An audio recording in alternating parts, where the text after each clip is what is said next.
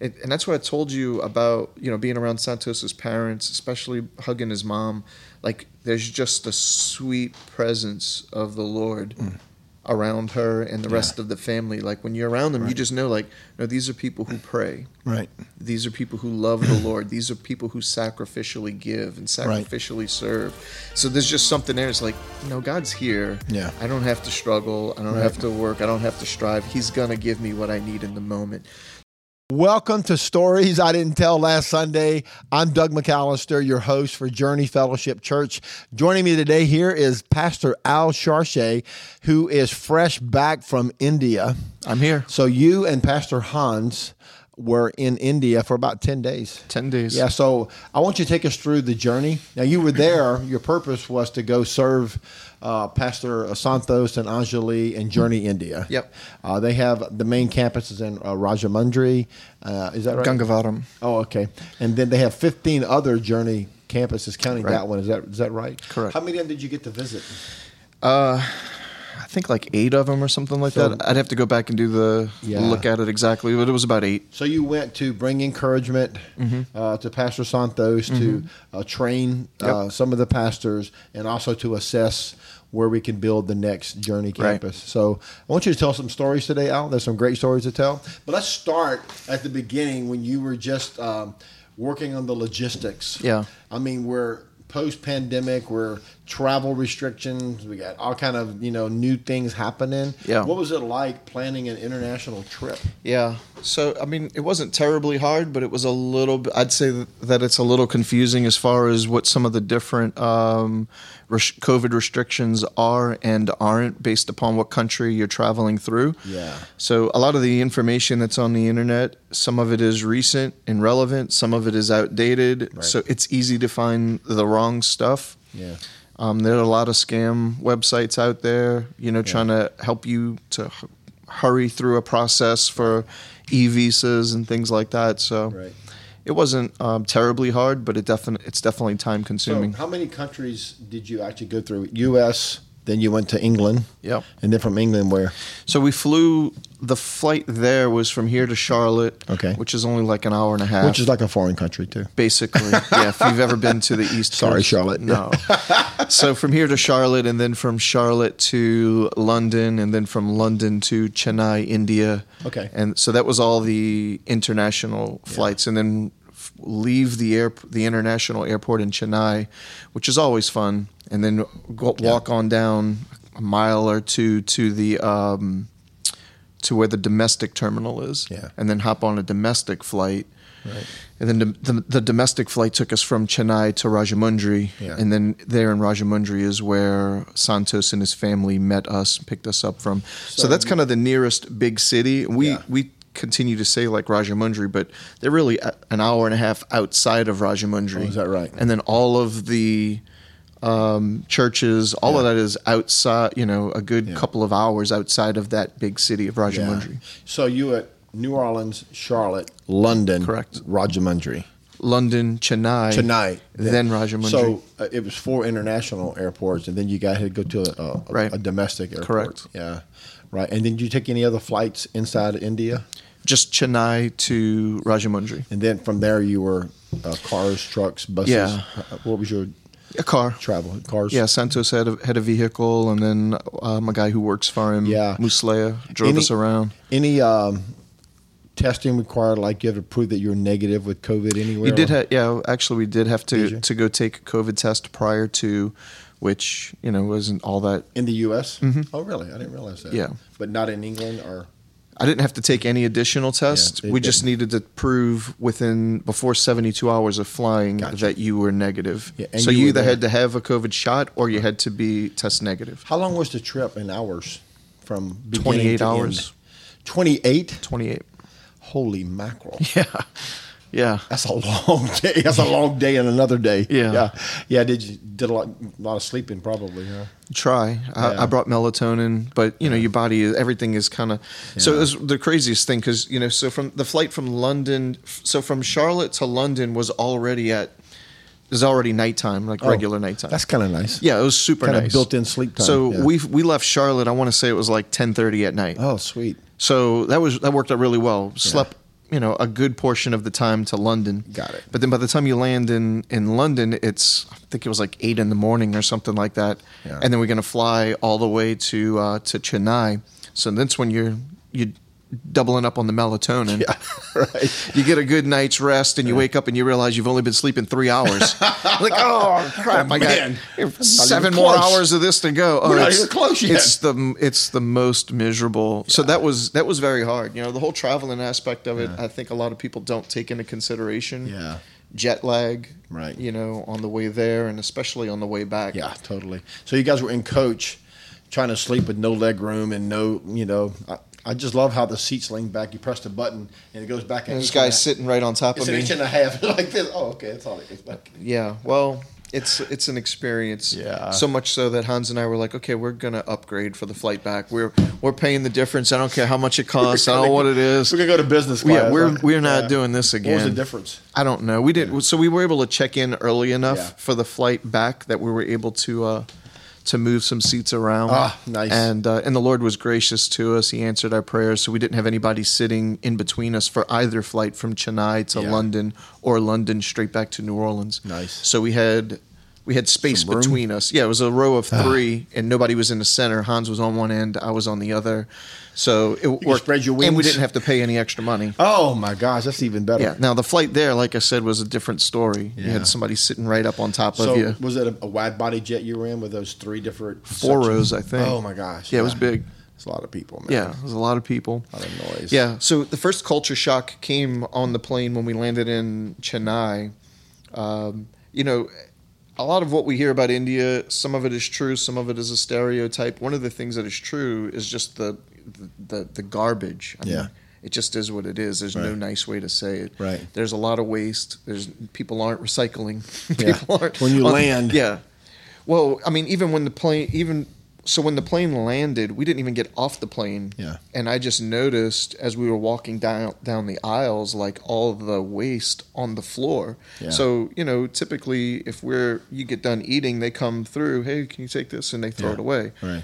I just happened to notice when we were walking out, it was like one of the first things I noticed when we landed in Chennai. I hadn't even got off the plane yet. And it just, all of the Indian people on there, they're very quick to just kind of drop stuff all over the floor, which was very like, gosh, what the heck is going on? Like, why are you throwing this stuff on the floor? Yeah. Like, you shouldn't be doing that. Right. It's just cultural. It was definitely a cultural thing. Yeah. So, traveling was a challenge because you think you're going to sleep and you don't, and you got somebody else's elbows all on top of you and everything else. So when you finally get there and you're in India, what is your first day like? Are you guys just worn out? Yeah, so we landed in Rajamundry at 12 o'clock or 12:30. So basically we landed in the middle of the day, had been traveling for 28 hours. Yeah.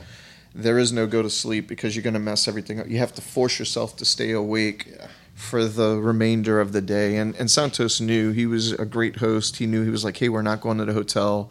We're going to go, probably 6 or 7 o'clock tonight. Yeah. Because he knew, like, you guys are going to crash as soon as we get there, and then we're going to be no good for ministry tomorrow. Right. So when we landed, and I didn't realize this until after the fact, but when we landed in Rajamundry, his whole family came and met us at the airport, which obviously I knew that, but I didn't realize how big of a deal it was to get them all there. I didn't know they all live, an hour and a half away. Right. So we land at the airport in Rajamundry. You've got 2-3 carloads of people who literally meet us there. They have, prayer shawls that they kind of drape along all on us, and then they put a garland of roses and flowers. Yeah. And they're handing us bouquets of flowers. So I'm holding 3 bouquets of flowers. Hans is holding 3 we just got off the plane. I got my backpack on. I got, we got 28 hours of, I'm barely holding my eyes open. I'm like, hey, this is kind of cool. But I saw the pictures that day when y'all sent me the daily report. And I thought, man, tell me a little bit about what is the cultural reference to that. So there's such a culture of honor there that unless you experience it, it's really hard to explain. Yeah. So I thought it was really nice that they met us at the airport. Yeah. It was very sweet. Like I said, flowers, garland, prayer shawls, the whole works. But again, I didn't realize until later, like, wow, they literally drove an hour and a half, 3 carloads of people. You know, that was completely unnecessary. Yeah. They drove an hour and a half to come meet us at the airport, and then to just drive right back. They didn't come to lunch with us. They didn't just came to say welcome. Yeah, here you are. And then we met them all the next day. When we met everybody at the church the next day, it was the same experience. Yeah. So literally, when we pulled into the training center and Pastor Santos's church that first day, not the first day we were on the ground, but the first day of ministry, it was prayer shawls, it was flowers, it was people lined up, probably. Again? Yeah. Oh, wow. Yeah, that took place every church we went to. Oh, wow. Every church we went to. So throwing flowers out for us on the ground. And so it's like, it begins to get overwhelming. Yeah, that would be emotionally. You're like, oh my gosh, like this is, like this is, but there's such a culture of honor. I get it. Wow. That you just don't. We're missing here probably so much. Oh, we're missing it huge. Yeah. So by, we're probably 3 days into the trip or so, and every church we go to, we're experiencing that, and I had to ask Santos, like, hey, are we going to keep doing this at every church we go to? Right. Like, not only are you greeting us and putting flowers on us and a prayer shawl and welcoming us in such an honoring way, but at the end of every service, they're putting chairs out in front of the congregation, honoring us again. People want to come take pictures with us and pray over us, and we pray for them. So by the third day, I'm like, hey, are we going to do this at every church? We don't have to do this at every church. Like, we get it. You guys honor us. Yeah. We're thankful to be here. And he was like, no, Pastor, we definitely have to do it. And I said, well, Santos, the churches, these are your churches. Yeah. It's not like we're going to a different, this is your church we're going to, so can't you just tell the people we already did this? Yeah. And he was like, well, the people at this location are going to wonder why couldn't we show them the honor that they deserve? Like, I know they did, but we want to show them that we honor them as well. Man. So again, I was about 3 days in. I asked Santos about it. He told me, and when he told me, it made sense. I got it. And immediately, the Holy Spirit starts speaking to me. Why are you so uncomfortable with honor? Yeah. What is it within you that just doesn't appreciate, what makes you so uncomfortable about it? Right. And you kind of wrestle with that internally throughout the remainder of the trip. It isn't anything that Santos or anybody else was doing necessarily. It was just so different from what we're accustomed to here. Yeah. That it got to be a little bit much. Yeah. So so that was right from the beginning. From the first day we landed all the way through, and so I told you, Santos picked us up with his family on that first day we landed. You're tired and whatnot, and he's got a friend of his who was just as committed to hosting us as Santos was. Frankly, his name is Muslea. Amazing. Is he in the picture with y'all? He's in a bunch of them. The 4 pastors that are around the pulpit? No. That's not him? No. Okay. No. So Muslea was our driver. I see. And just a great guy, servant heart. Yeah. But Muslea, for the first 2 days now he left his wife and his children. Yeah. Just like Santos did, to drive us around for this entire time from church to church, to stay in the hotel in Rajamundry and everything else. Mm. The first 2 days that we're there, Muslea will not sit with us for coffee, for breakfast, for lunch. He would sit at a table by himself. Mm.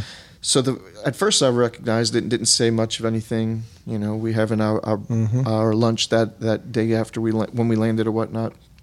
And I think the next meal or so later that night, I asked Santos, I was like, hey, tell him to come sit with us. Why is he sitting over there by himself? And he was like, no, he's going to sit over there.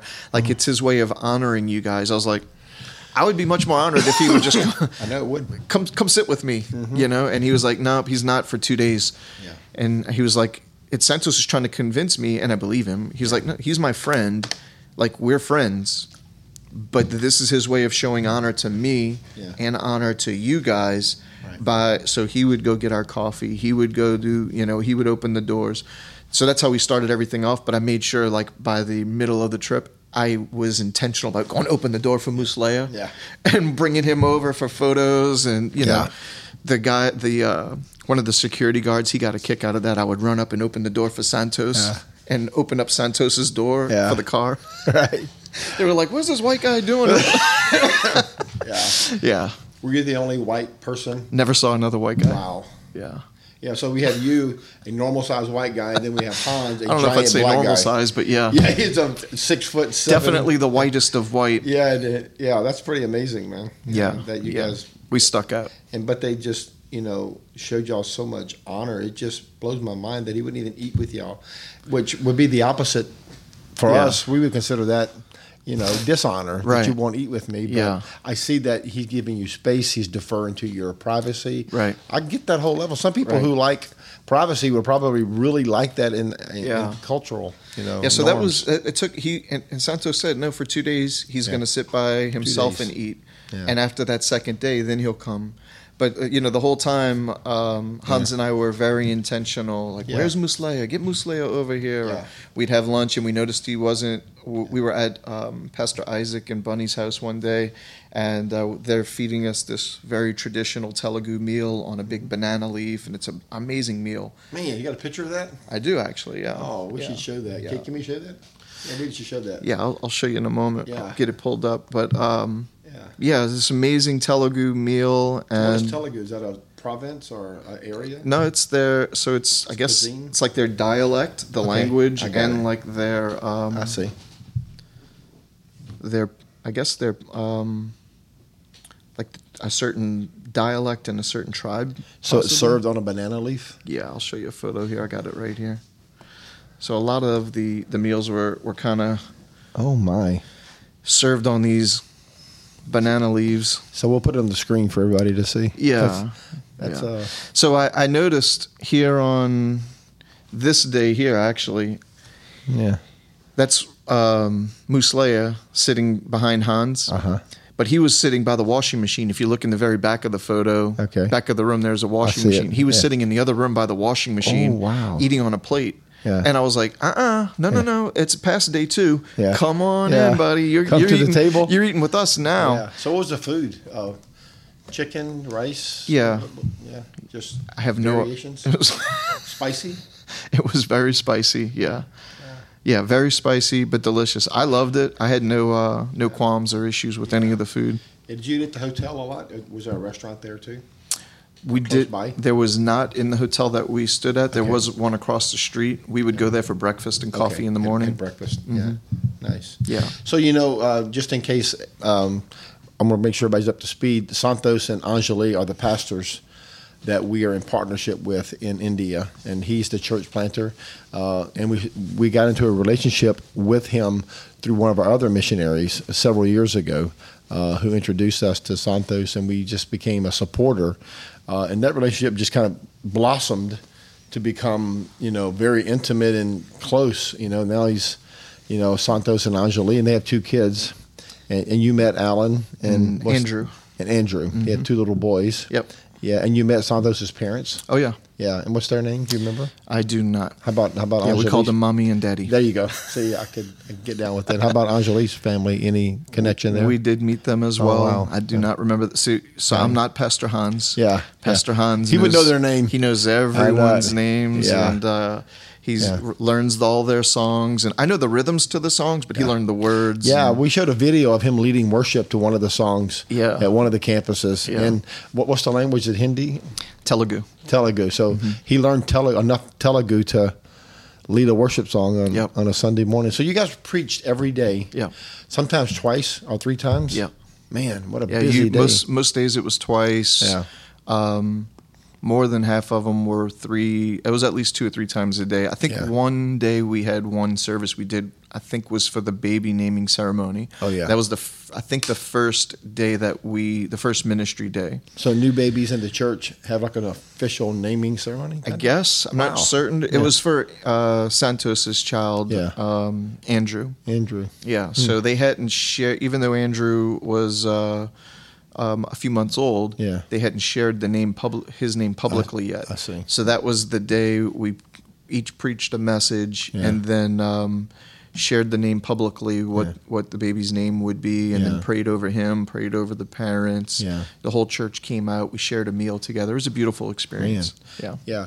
Did you guys preach at his church on Sunday? Mm-hmm. You did. So what was that like? Tell me about that. Oh, it was experience. great. Yeah. Yeah, it was great. Yeah. So Santos is very charismatic. He's a lot like us. Yeah. He's probably a little more charismatic than we are. Mm-hmm. However, his doctrine and everything. So I taught the 16 fundamentals one day, Mm-hmm. and so towards the end of the trip, we had we had the pastors training conference, and part of what we did during that 6-hour period was I wanted to talk about the importance of the life that we live and the doctrine that we believe, and how those things are related with one another. Yeah. And so anyway, I spent a little time going through the 16 fundamentals, and Santos told me after the fact, he said, "Pastor, I was really worried. I didn't know. You told me you were going to teach doctrine, and we hadn't really talked about exactly what your doctrine is." And I was like, "Well, I was going to tell you what the correct doctrine is, and hopefully you would get online with it." Like he was like, "I didn't know you were teaching my doctrine. That's all the things that you said are what we believe." And I was like, "Yeah, that's why the Lord's good." Happenstance. That's good news. Because we're not changing. Yeah. So everything was really good there as far as that was concerned. But yeah, we taught on the Sunday. Sunday service was amazing.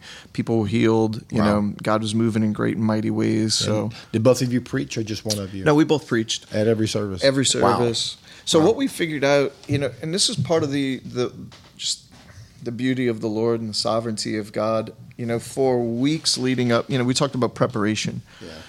What are we going to do? What COVID test do we have to take? Getting e-visas, buying tickets, all that stuff. Well, as a preacher and a teacher, you're also trying to prepare, you know, spiritually. You're fasting and you're reading the scriptures and you're asking the Lord, what do you want your people to know? Yeah. What message am I bringing to them? And for weeks, I just struggled. Yeah. Like, I didn't know what to bring them. I had a list of things. I had one basic message, and then I had about 20-something pages of material that I planned on teaching. Yeah. But ultimately, I wasn't really solidified on any one thing. Yeah. And when we were on the plane, I just kind of confessed to Hans. I said, "Man, I've really been struggling. I don't know about you, but I've been struggling trying to pull together messages to teach," because Santos had said, like, okay, on this day we're going to visit 2 churches. This church needs to know about hope. This church needs to know about faith. This church needs to know, day 3, this church needs to, they're mostly unbelievers. We need a gospel message here. This church, so he kind of gave us that heads up. Yeah. But he also said, I want you guys to have liberty to speak on whatever the Lord puts on your heart. So I kind of confessed to Hans on the trip there. I was like, man, I've really been struggling to pull together the right messages. And he looked at me like, I can't even believe you're saying this. Yeah. Not because he was disappointed, but because he said he had the same struggle. Oh. He said, I've had the same lack of peace. I don't know. He said, I've got one message that I really think they need to hear. But other than that, I just don't know. And I said, well, we're going to trust the Lord. Yeah. That's what we're both, you know, fortunately, he's a seasoned man of God, and I'm almost a seasoned man of God. So it was like, I felt like we were going to be okay. Yeah. But still, it's like, we really wanted to have that stuff ironed out before we got there. Yeah. But I tell you, as soon as our feet touched the Indian soil, it was like this supernatural peace from God. Yeah. Like, we just knew that, okay, no, God is here. He's with us. He's leading us and guiding us in this whole process. Yeah. And there was no more anxiety. There was no more like, oh, what are we going to do? It was like, no, we were fully confident that God was there with us. We could just, and that's what I told you about, you know, being around Santos's parents, especially hugging his mom. Like, there's just a sweet presence of the Lord around her and the rest of the family. Like, when you're around them, you just know, like, no, these are people who pray. Right. These are people who love the Lord. These are people who sacrificially give and sacrificially serve. So there's just something there. It's like, no, God's here. Yeah. I don't have to struggle. I don't have to work. I don't have to strive. He's going to give me what I need in the moment. So we preached. I had one message that was prepared. And in the course of that message on that first day, I taught on the topic that Santos wanted me to teach on, but I had about 5 to 7 minutes of my testimony in the middle of that, and taught the main message. And then Hans had, just a fire word. It's a message he's preached a couple times in Africa, he said, and I could see why. It's just one of those, like, it'll preach here, it'll preach in Africa, it'll preach on Mars. It's a word from God. Yeah. It's an amazing message. Yeah. So we finished that first day of ministry, and I had taught what I planned on teaching. Hans had shared his message, and there were a few pastors who came out to the baby naming ceremony, and we were going to their church the next day. So the next morning they texted Santos and they said, "Hey, I don't know what the tall black guy is going to preach, but can he just preach that same message? The same message he preached yesterday, can he preach that at my church? Oh, wow. My people really need to hear that." And instead of that whole teaching that the white guy did, can he just expand on his testimony more? Yeah. So Santos was like, "Hey, they want you to just share your testimony." I was like, "Yeah, I could do that. Yeah. That's easy. I could do that." He's like, "Yeah, there are a lot of women here whose husbands are in addiction. Wow. There are a lot of women here who are praying for their husbands to get saved." Yeah. And it was like every village we went to, there were so many people trapped in addiction, so many women who are literally just praying for their husbands to get saved, praying for their husbands to get set free. It was like, okay, now this is the message they need. Yeah. And it really was amazing to see how transferable my testimony was in India. Because oftentimes you would think like, well, no, what happens here is here, and it's like, no, the human problem, the condition of humanity is the same across the globe. It is. And your testimony, while some of the specifics aren't necessary, the general message of what God did in your life and what you experienced, how the grace of God changed your life, that's applicable anywhere.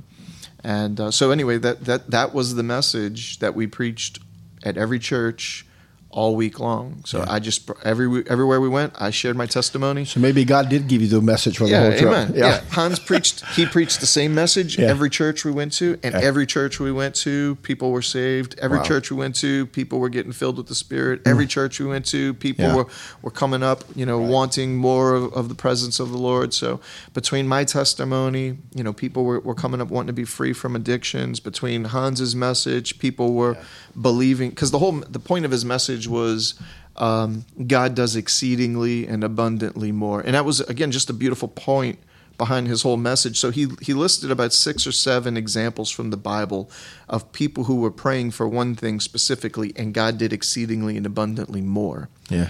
But then after that first day that I shared my testimony, Hans was like, "Hey, Pastor Al, I think that I want to, you're going to be the cherry on the top of this sermon. Yeah. So I'd share my testimony first, and then he would preach. And after, when he would get to the end of preaching, he would, you feel like he's wrapping it up, and he's like, "I got one more example. I've told you stories from the Bible about how God did exceedingly and abundantly more, but we have one right here." And he said, Pastor Jen prayed for her husband to get saved. Pastor Jen prayed for her husband to get set free from addiction. Prayed for, and look at him now. He's traveling the world preaching the gospel. And I was like, oh my gosh, it was just so good. Yeah. It was such a such a sovereign what a move way of to God. end it. Oh my gosh, it was so perfect. Yeah. So, it was one of those things where I was like, you don't have to write anything. Yeah. Every church we went to, some of the villages were small. Most of them were small. Yeah. Some of them were in the city. Some of them were very isolated. But the reality was, the Spirit of God was leading us, guiding us, and with us the entire time. It was beautiful. You couldn't script it. I would love for you to tell a couple of stories, if you would. One, I want you to tell us how Santos acquired the land that we bought to build the next church on, and the miracle of the guy getting healed out of a wheelchair. Yeah. That's just a New Testament story. Would you tell the story? Yeah, so much of the trip was a New Testament experience. Yeah. And it sounds contrived, it sounds maybe a little hokey to some, I don't know. Yeah. But really and truly, like, we were in day 1 or 2, and Hans and I were like, we couldn't believe what we were experiencing. Yeah. We were like, this is, when the Holy Spirit, you read the verse yesterday, when the Holy Spirit said, "Set apart for me Barnabas and Saul for the work of the ministry." Yeah. Hans and I discussed that very passage when we were in India. As like, no, the Lord has set us apart for this. Mm-hmm. This is what we're here for right now. So it wasn't about having anything scripted and all well planned. It was like, no, we're just listening to the Lord. And He spoke. He was showing me so many things, Pastor. Wow. I'm talking about like literal visions. Yeah. Like stuff I don't typically experience here. You know, Yeah.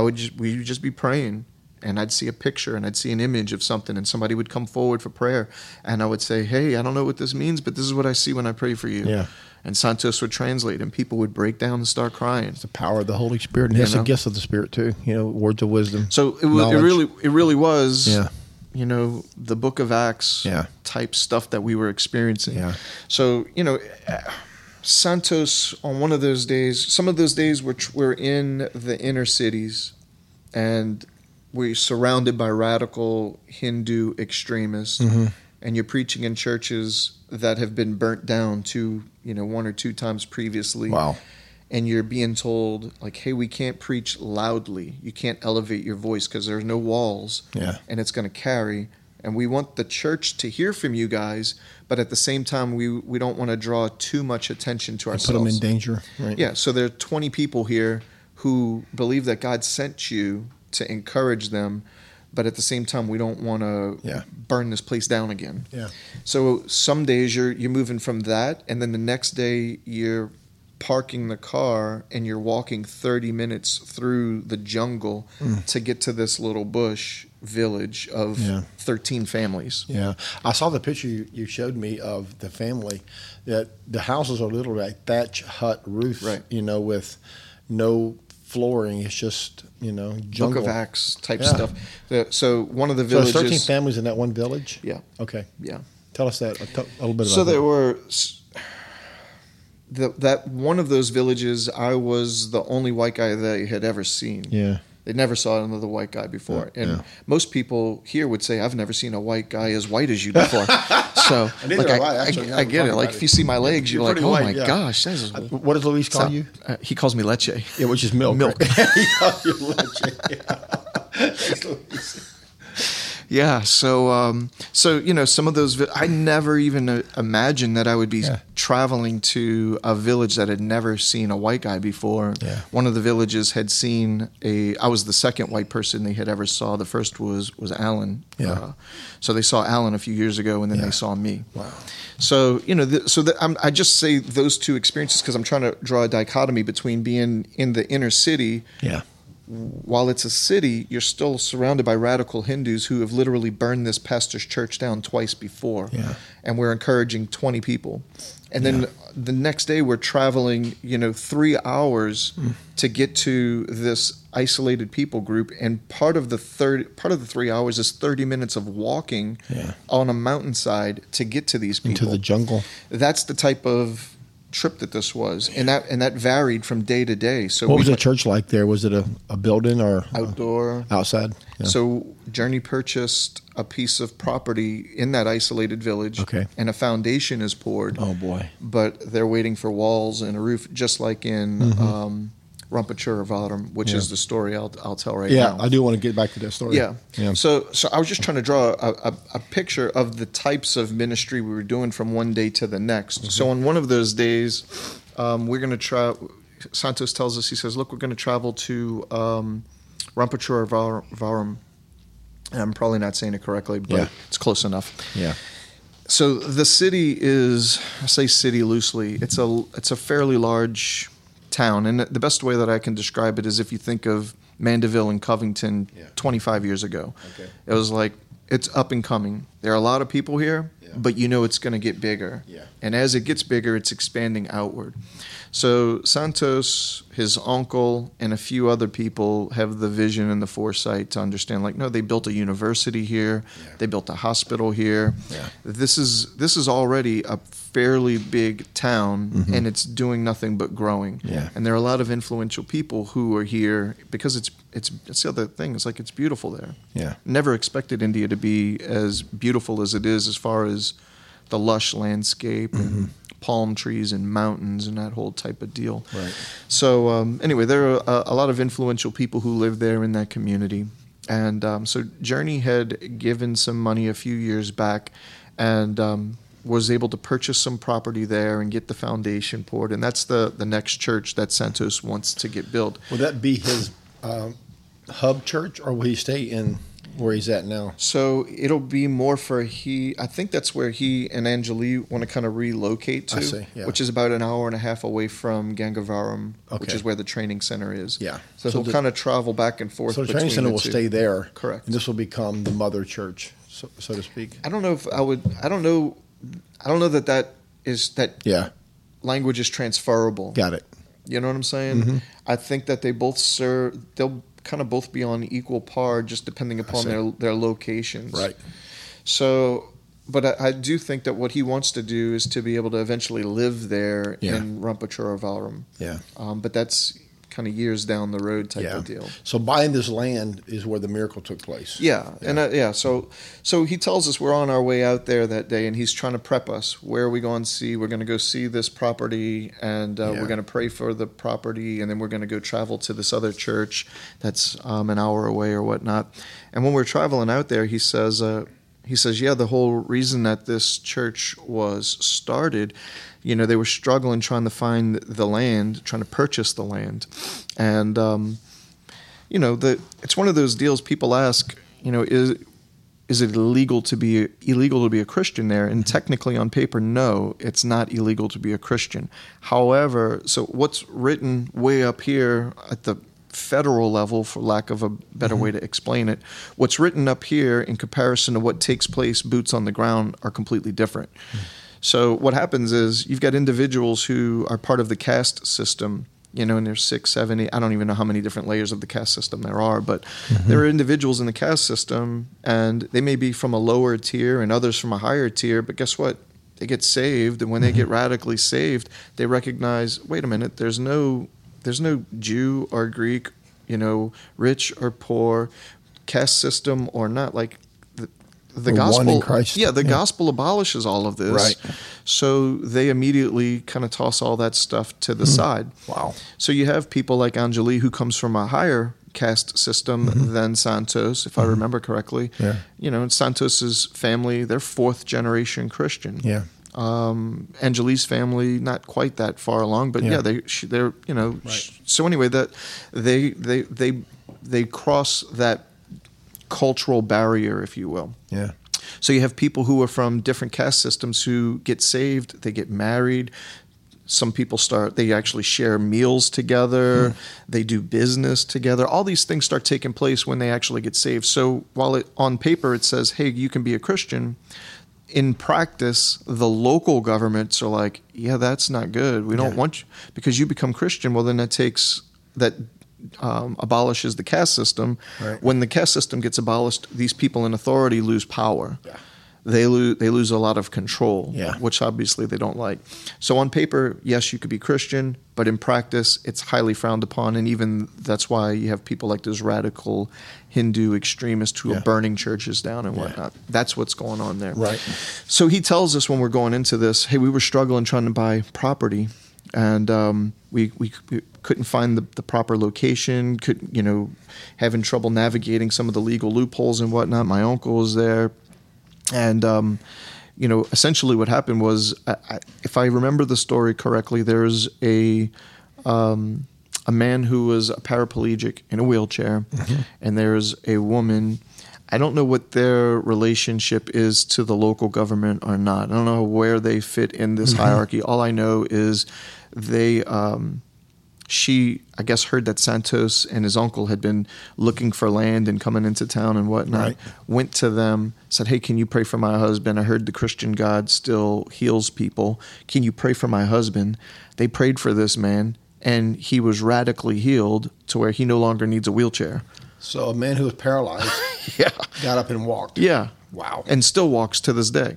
Come on, Jesus. Yeah, so the wheelchair is given to somebody who needs it because he doesn't need it anymore. Man. He obviously became a Christian. And that opened the door for the land? That opened the door for the land. The woman became a Christian. That opened the door for them to purchase the land. It's like prime real estate for that up-and-coming community. Yeah. So Journey provided the funds. The government kind of opened the door, if you will, so that we could actually purchase the property.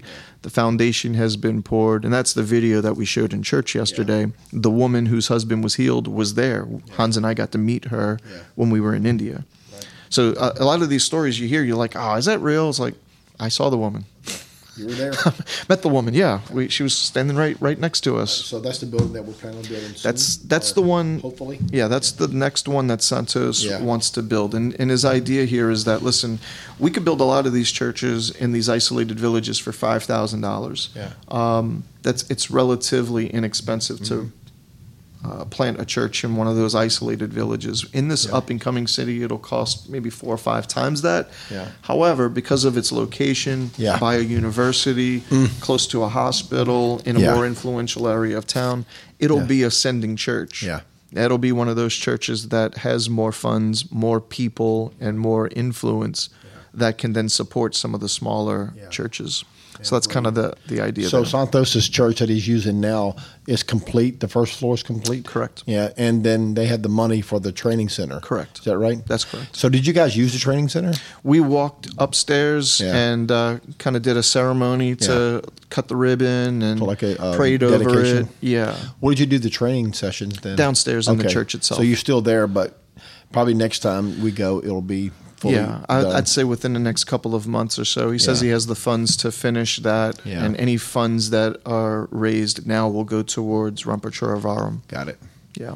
And that's so good. Yeah. That's so, exciting. So, you see that stuff happen where people are literally healed and get up out of wheelchairs and you're a part of, prayer experiences and worship experiences where the Lord is just showing you pictures and visions and giving you words of knowledge to deliver to people. And you don't even speak the same language, but your hearts connect through the Spirit in the moment. And you're experiencing those things, and it is supernatural, and it is really hard to convey how special it is to experience that. Yeah. And if it's that special for Hans and myself, I know it's 100 times more special for the individuals there. Yeah.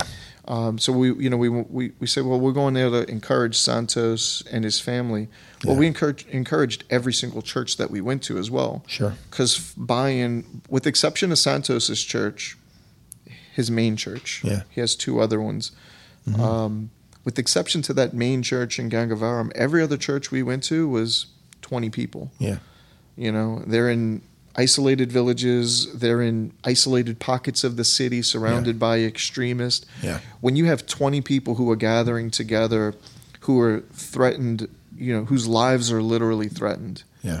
And then you have Americans who are flying 14,000 plus kilometers in order to come say, hey, God set me free, and he saw me and he heard me, and he sees you and hears you too. Yeah. The same God that you are worshiping and praying to is the same God that set me free, and he's the same God that sent me here. Just to remind you, don't quit praying. Yeah. Don't quit serving. Don't quit believing. Yes, indeed. So it's like, for us, it's like, oh my gosh, it's so powerful to be a part of that. But I know it's even more so powerful for them to be... To feel like you're so forgotten. Yeah. You're so inconsequential in the kingdom. Yeah. To feel when they're taking up an offering, when you take an offering for 3 churches. Yeah. And it essentially comes to $37. Yeah. And we showed those photos, and you told part of that story yesterday, but that's a hard, like it's hard. Yeah, I agree. It's just one of those stories that just makes you lose, you just can't hardly process it. It's just such an emotional thing. We received our offering yesterday. We call it One Day to Reach the World, and we do it every year to help plant churches and do relief work and that kind of thing. And yesterday, the very first fruit of the offering that we put in, that $37 you brought back from that building. In fact, this is it right here. This is the actual money that the church, the 3 churches that you can tell the story about, collected, and these are the coins that the Journey kids put in. Worth less than a penny. Yeah. And they gave you this as an offering for you coming. What? Yeah. So the story is, I told you every church we went to, they wrap a prayer shawl around us at the conclusion of the service. So sometimes it was twice. When we walked in, they would meet to some of the more affluent churches that were able and weren't quite so hidden. Like I said, it's very odd to pull up for him to tell you, you pull up in a car and he says, hey, when we get out the car, don't stop and take photos. Don't meander around. We have to get inside the church as quickly. It's about 75-yard walk through a couple of alleyways. Yeah. We got to get in, and we want you to encourage the church, but don't raise your voices too loud. Yeah. And we don't want too many people to see you because Hans and myself stick out like a sore thumb. Right. We're going to draw unnecessary attention. Yeah. So it's, that's it's like, hey, don't let too many people see you. Get in and get out. Right. But there are other churches we would visit, and it was like, no, there was a procession of people waiting outside, throwing flowers and putting a lei on you. You know what I'm saying? It's like, so from one moment to the next, you experience such a wide range. So every church gave you the flower welcome except for these 3 churches here. So what would happen is we'd get into these churches, they give us the flower welcome, or at the very end of the service, if they didn't give you the flower welcome at the beginning, they do it at the end. So they put the lei on you, put the shawl on you, and do the whole deal at the end. Yeah. When we went that was in Angeles Village, where we took up that collection. And there were 2 other villages as well, as what I found out after the fact. You know, we're sitting there. This is a village that has been decimated by a flood. Mm-hmm. It looked like the after effects of Hurricane Katrina. Yeah. You know, except nobody ever came. Yeah. No one picked up the debris or changed. You can still see the mud, you know, and the water levels. You could still see, like, it's horrific. And people are living daily lives here still. Wow. So we travel here. It's just starting to get dark. We walk in, and I didn't even realize, you know, we're walking into, there's 20, 25 people there, and probably 20 of them are children. Mm-hmm. And so again, you know, you're just listening to the Spirit. Right. Whatever you think you're going to do, you pretty much throw out the window. And these kids are all orphans, right? So what I was told was their fathers are either addicted, battling addiction and not working, or they're not in the picture at all. Yeah. And some of so Santos said all of the children are supported by Journey. They're fed by the church. Their education comes through the church. Wow. The only reason that their birthdays are celebrated is because of the church. So cakes and singing songs and all that stuff, that anything special that happens in their life is only happening because of the church. We showed that picture yesterday morning at Journey, and the one you took of the church, all the 20 kids, and I know that Pastor Santos calls them the Journey kids. Yeah, which is heart-wrenching. So you walk in there and you see these children, and he's saying, many of these children are orphans. Yeah. We're supporting them. We're taking care of them. Angeli teaches them and disciples them every week. We're teaching them church songs and this, that, and the other. Right. And then he tells you, we call them Journey kids. It's like, it just puts a arrow through your heart. Man. So we're preaching and teaching there in that little small one room. And what kind of building is it? It's one room. So there was another. It looked like, I assume it was probably a house. Yeah. But it was dark. When we got there, the sun was going down. Couldn't really get a feel for what you. Any electricity in the building? There was, but it went off about 7 times. Oh wow! So we were there for about an hour and a half, 2 hours. The structure was made of wood or metal? It was, it was wood, but there was no glass for the windows. Yeah. So it was like a window is here. Yeah. But it's just like some wood scroll work. Yeah. And they would put a curtain up over that so the wind can kind of blow through the place. Right. And so we were like in a front. one room about the size of a conference room or something? Maybe about this big, maybe a little smaller. Probably a little smaller and or so. It was packed with children and women. Right. Yeah, so Hans and I are sitting on one end of the wall. So you would walk in where your bookshelf is. Yeah. And we would climb over children. Yeah. Just literally stepping over children. Yeah, right. And we sit right there. And then there was about 20 kids and 7 or so women, no men, all towards the back of the room there. Yeah. So we shared, I shared, Hans shared, and then when we finished, I noticed they're starting to kind of pass a collection plate around, and you kind of realize what's happening here. Yeah. Like I said, the electricity had went off 6 or 7 times, and the culture of honor there is so high. And that's what it all boils down to. It's like they couldn't get a prayer shawl.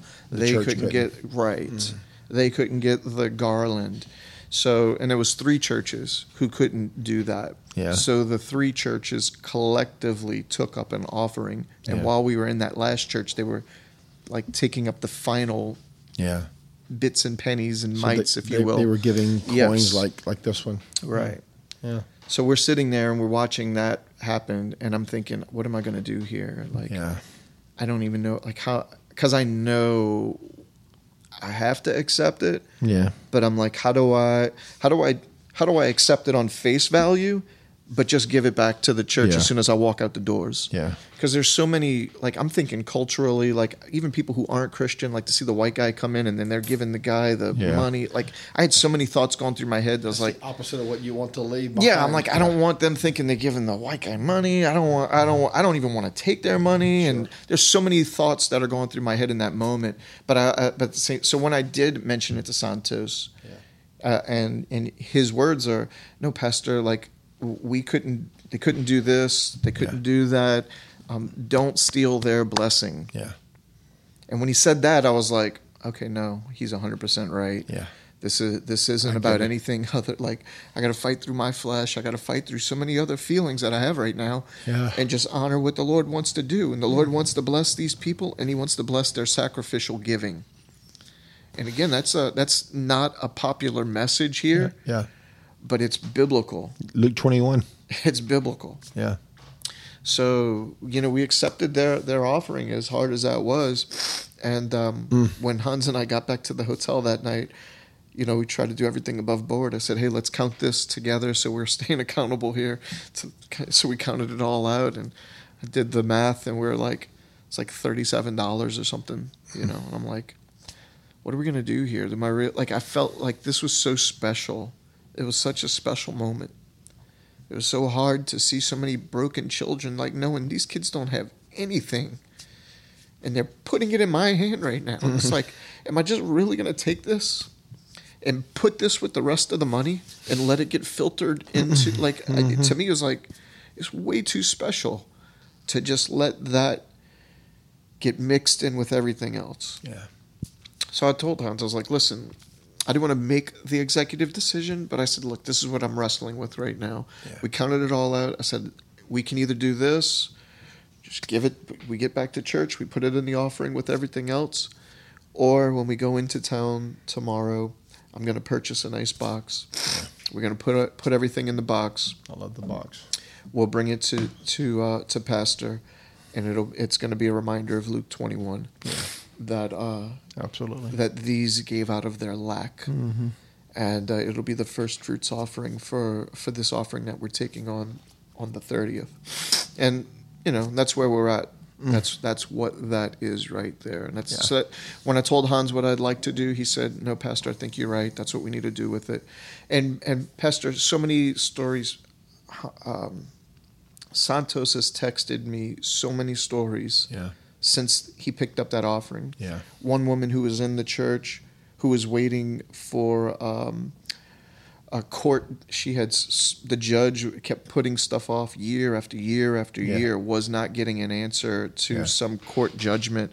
And he texted me the other day. He said, hey, one of the women who was who was a part of that offering, the judge finally heard her case, and not only heard her case, but awarded her. It was after years.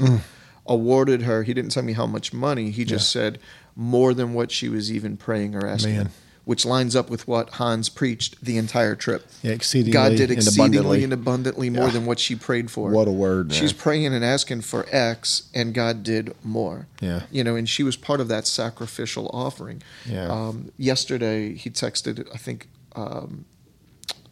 Angelique texted Hans. I read that this morning. Yeah. I saw it. So, a woman who was praying for a job, we laid hands on her and prayed for her. So many stories have come through. She got the job yesterday, right? Yeah, I saw that. That's apparently God keeps his promises. Yeah. Yeah. So, there's so many special stories going into those isolated villages, going into, sitting in front of orphans and widows, and sitting in front of broken people, and we walked into an isolated village. That one village we walked into that day, it took us 30 minutes to travel through the bush to get there, and there are people sitting there with Bibles. They're wearing stuff that you would expect to see from, tribal people. They are tribal people, but they're carrying leather Bibles. Oh, Jesus. So I'm going there to try and bring some encouragement to them, and they are there already. Like, no, we're already believers, but they're persecuted. And because they're persecuted because of the caste system and because of their faith in Christ, they can't go down to the nearest city and get the essential supplies they need. People won't do business with them, but they already have God's word. So here I show up to go encourage them. Yeah. How do I bring them? What do I bring them? They can encourage you, probably. So I did encourage them. Yeah. And they didn't. But it's one of those things is where like you can't have that thought out ahead of time. Yeah. You get there and you see them and you feel what the Spirit is saying. Yeah. And then you deliver the message the Lord puts on your heart in that moment. Right. And the only thing I could put on their heart in that moment is, hey, you guys are hidden because you're valuable. Yeah. And while every month, I can't even believe how much Ministry Santos gets done with what we send him. Yeah. Because when I do the math, I'm like, it's like the fishes and loaves. Yeah. How do you do this? How do you support all these pastors? He's multiplying it. How do you send an offering to this village every month? Yeah. How do you buy those 2 water buffalo? Right. How do you do it? And I'm doing the math and I'm thinking of what we send him and I'm saying, I don't know how you do it all. The Lord is multiplying it all apparently because it's amazing. Yeah, he's supporting 15 pastors on his staff. Yeah. Yeah, and you guys did the training. Right. With those 15 pastors, but the picture had many more people than 15. Yeah, we have about 50 people there. Who was the other people that were there? Other pastors in the community who are in kind of like a network with him. I see. So they may not be journey churches but per se. He was helping train the other pastors too. Yeah, man, come on out, be encouraged, come meet our missionaries. Yeah. So, man. Yeah. And that is so good. Yeah. Any stories that you want to tell? Yeah, I mean, I'll leave it at that. There are a lot of other stories. There really are a dozen other stories I could run through right now. Yeah. Some more encouraging, some are funny and are good for a laugh. Yeah. I think it's probably best to just end it and say, God is good. Yeah. Hans was amazing on the trip. If I'm ever going on a mission trip anywhere, I want to go with Hans. Yeah, he's amazing. He's got a unique ability to bring everybody up a level. Yeah. So he brings the best out of the children he was around, the other pastors he was around. His message that he preached was, amazing. Mm-hmm. His ability to connect cross-culturally with others. Yeah. Yeah. I mean, he wanted to be here today. He really wanted to come, but he has a real job, or I shouldn't say a real job. He has another job. Yeah. You and I have real jobs too. I'm sorry. That sounded No, I get it. Cutting. 100%. He has another job he had to go to where he tracks the currents of the ocean. Yeah. So he has other important things to do too. Yeah. But he did say, Pastor Al knows all my stories. So have him tell some of them. Anything about Hans you want to say? Anything? I say, what you already said? We had so I told you we had an idea of what we wanted to. We thought we had an idea of what we wanted to do ahead of time. It was like we were trying to plan it out, but when we realized like things ain't. We don't have a lot of peace with this. Yeah. And then after we preached that first day, we knew like, okay, looks like this is what the Lord wants us to focus on. Yeah. So he preached one message the entire time, and I shared my testimony, various aspects of it, depending upon which village we went to and what I kind of sensed in the moment. But there was one village we went to where that didn't happen, meaning where Hans preached a different message.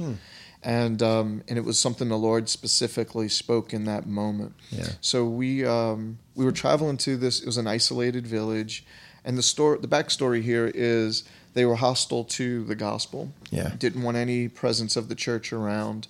This is going back probably 3 years ago or so. Yeah. And Santos, being Santos, the mighty man of God that he is, even though they didn't want a church there, this is an isolated village of about 200 people. So they're isolated, but it's a significant group of people there, deserving of a church.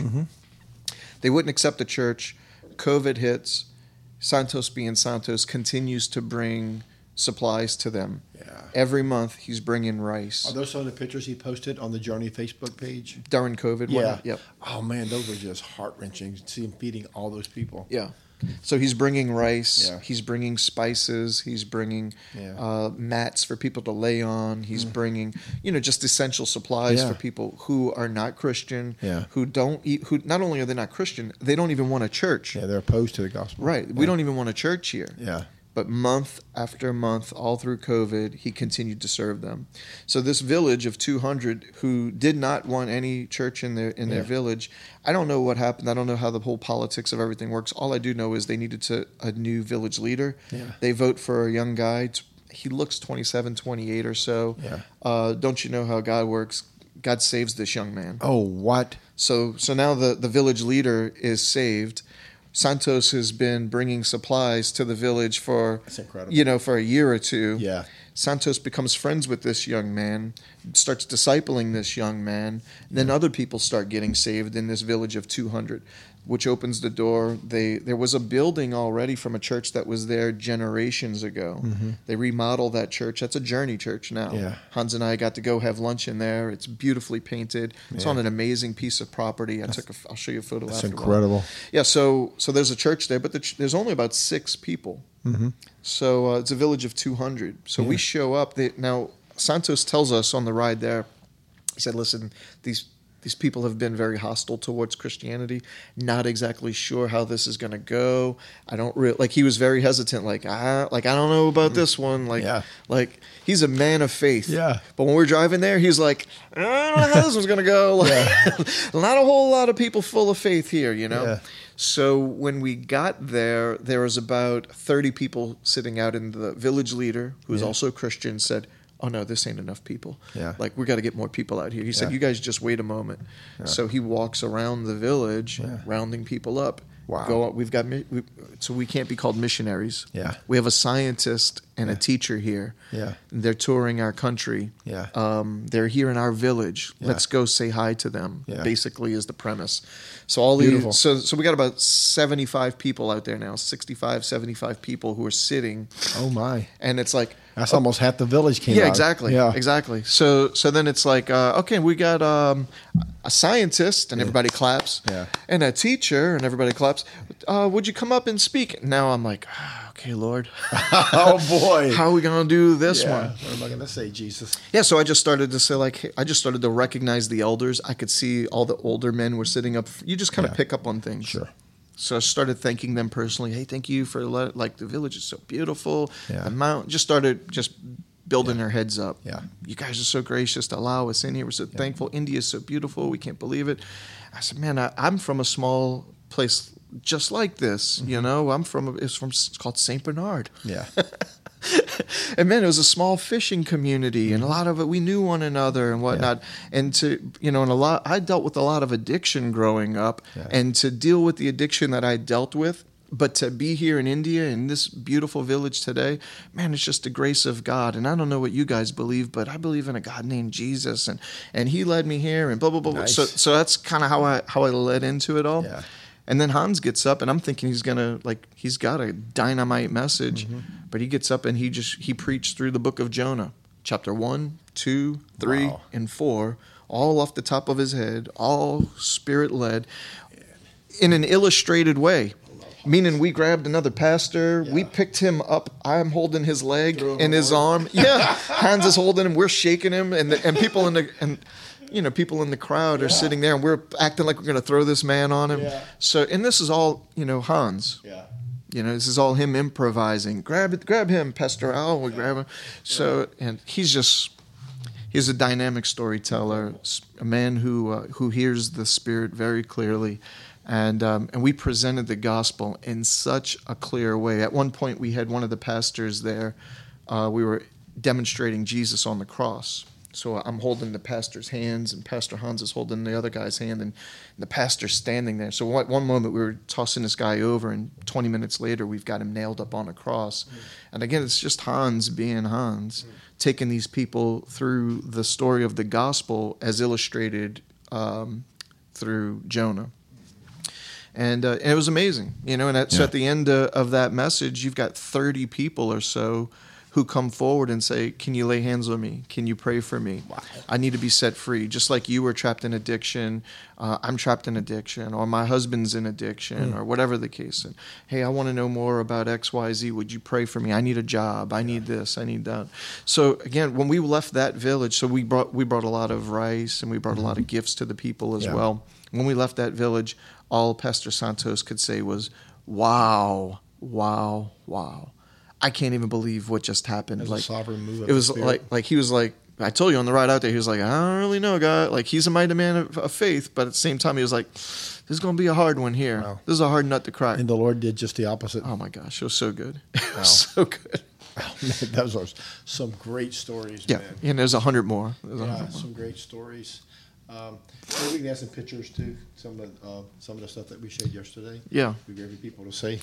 Man, I have been so inspired by all the stories I've heard you and Hans tell, and the pictures that Santos has been sending, and the testimonies that Anjali's sending. It's just incredible what God is doing there, and we're just so fortunate to be a part of it. And I know yesterday was our One Day to Reach the World offering. We don't know even what the total is yet. The count team is actually counting it as we record this, so we'll know at the end of the day. So we're excited because we can help plant some more churches in India, Journey India. We're also going to send a team to Argentina. Yep. They'll be leaving a week from now. Yep. So Pastor Ken, Pastor Tanya, Pastor Andrew, and 6 other Journey people are going to Argentina to serve Pastor Luis as he plants a new church in Tucumán, Argentina. So we want to be part of that. Yep. And of course, Axaria and Danielle were here a few Sundays ago. Right. And we want to put a roof on their building in Valencia, Venezuela. And man, just what a privilege it is to be able to partner with church planters and missionaries and apostles, modern day apostles who are just taking the gospel to people who've never heard, those who don't know. And Santos is doing that. He's preaching the gospel to those who've never heard, those who don't know. So is Luis. So is Axaria and Danielle. And what a privilege it is. And then our friend Kirk and Amy Priest, they are in Slovakia planting a church among the Romani. We're excited about what they're doing. And around the world, and the local church is the only hope of the world. Yeah. And I'm just so excited that Journey is part of what God's doing on the planet. I just want to tell you from me and Miss Rachel and from Journey Fellowship Church how much we appreciate you and Pastor Hans. Thank you for going. Thank you for bringing the word of encouragement to Santos and bringing the good reports back. And we just appreciate you and Pastor Jen, who sacrificed 2 weeks of your life to make that happen, and we're grateful for that. And thanks for helping us to build some new churches in India. So well, it's my pleasure. As we said when we kind of kicked things off, the traveling is a challenge, and jet lag, and even coming back. All of it caught up with me. I had about 2 days of jet lag when I landed there, but coming back, it was probably a good 6 or 7 days where so you were still rattled, huh? Just cloudy and just couldn't feel normal again. Right. But with all of the challenges and struggles that come with, I missed homecoming. My child Alvin went to his first homecoming, and I was out of the country. It's a big deal. So there were different things, like different events going on that I wasn't a part of here at home. That you kind of get sad, and I wish I was there for that. I know. But the reality is, for the gospel to continue to go forth, for God's people to continue to be encouraged, for those little pockets. If you think 8 or 9 different churches, 6 or 7 of them, 20 to 25 people, to recognize, like, hey, some Americans came. Like, this is a day that goes down in their history books.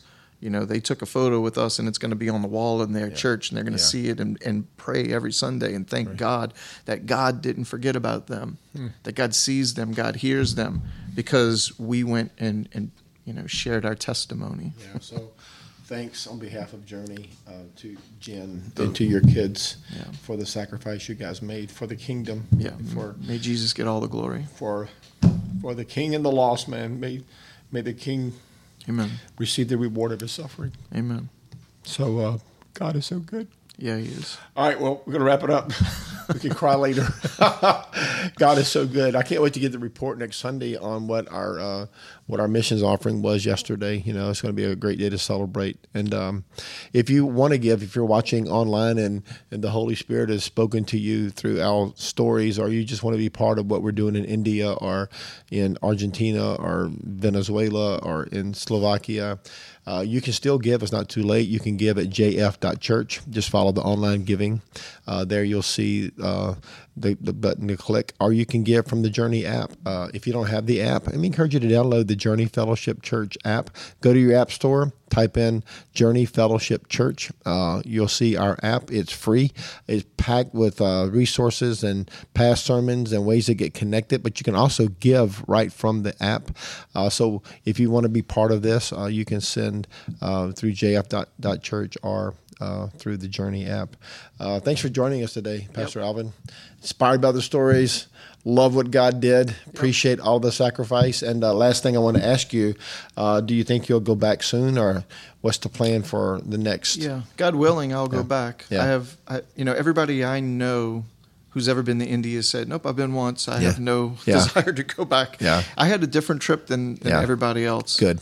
Santos is an amazing host. Yeah. He's doing some great work there. Yeah. I would gladly take a few people back next year or the year after, whenever the Lord allows. Let's prayerfully consider a return trip in the next year or 18 months to go back, and maybe a small contingent with you. Now that you've been there, you can be a seasoned we would definitely leader. do some things a little bit different. But I think it would be great to have a few other people experience that. What would be the size trip you'd want to bring with you? How many people? 4 people. Yeah, 4 people. Maybe 5 total, counting you. Yeah. Well, let's pray. Ask the Holy Spirit to guide us. If you're part of Journey, or if you're interested in missions and you want to connect with us, we'll be talking more about that. And of course, we'll give a report, especially when we start building the building in the new, on the new campus near the university. Anyway, let's wrap it up.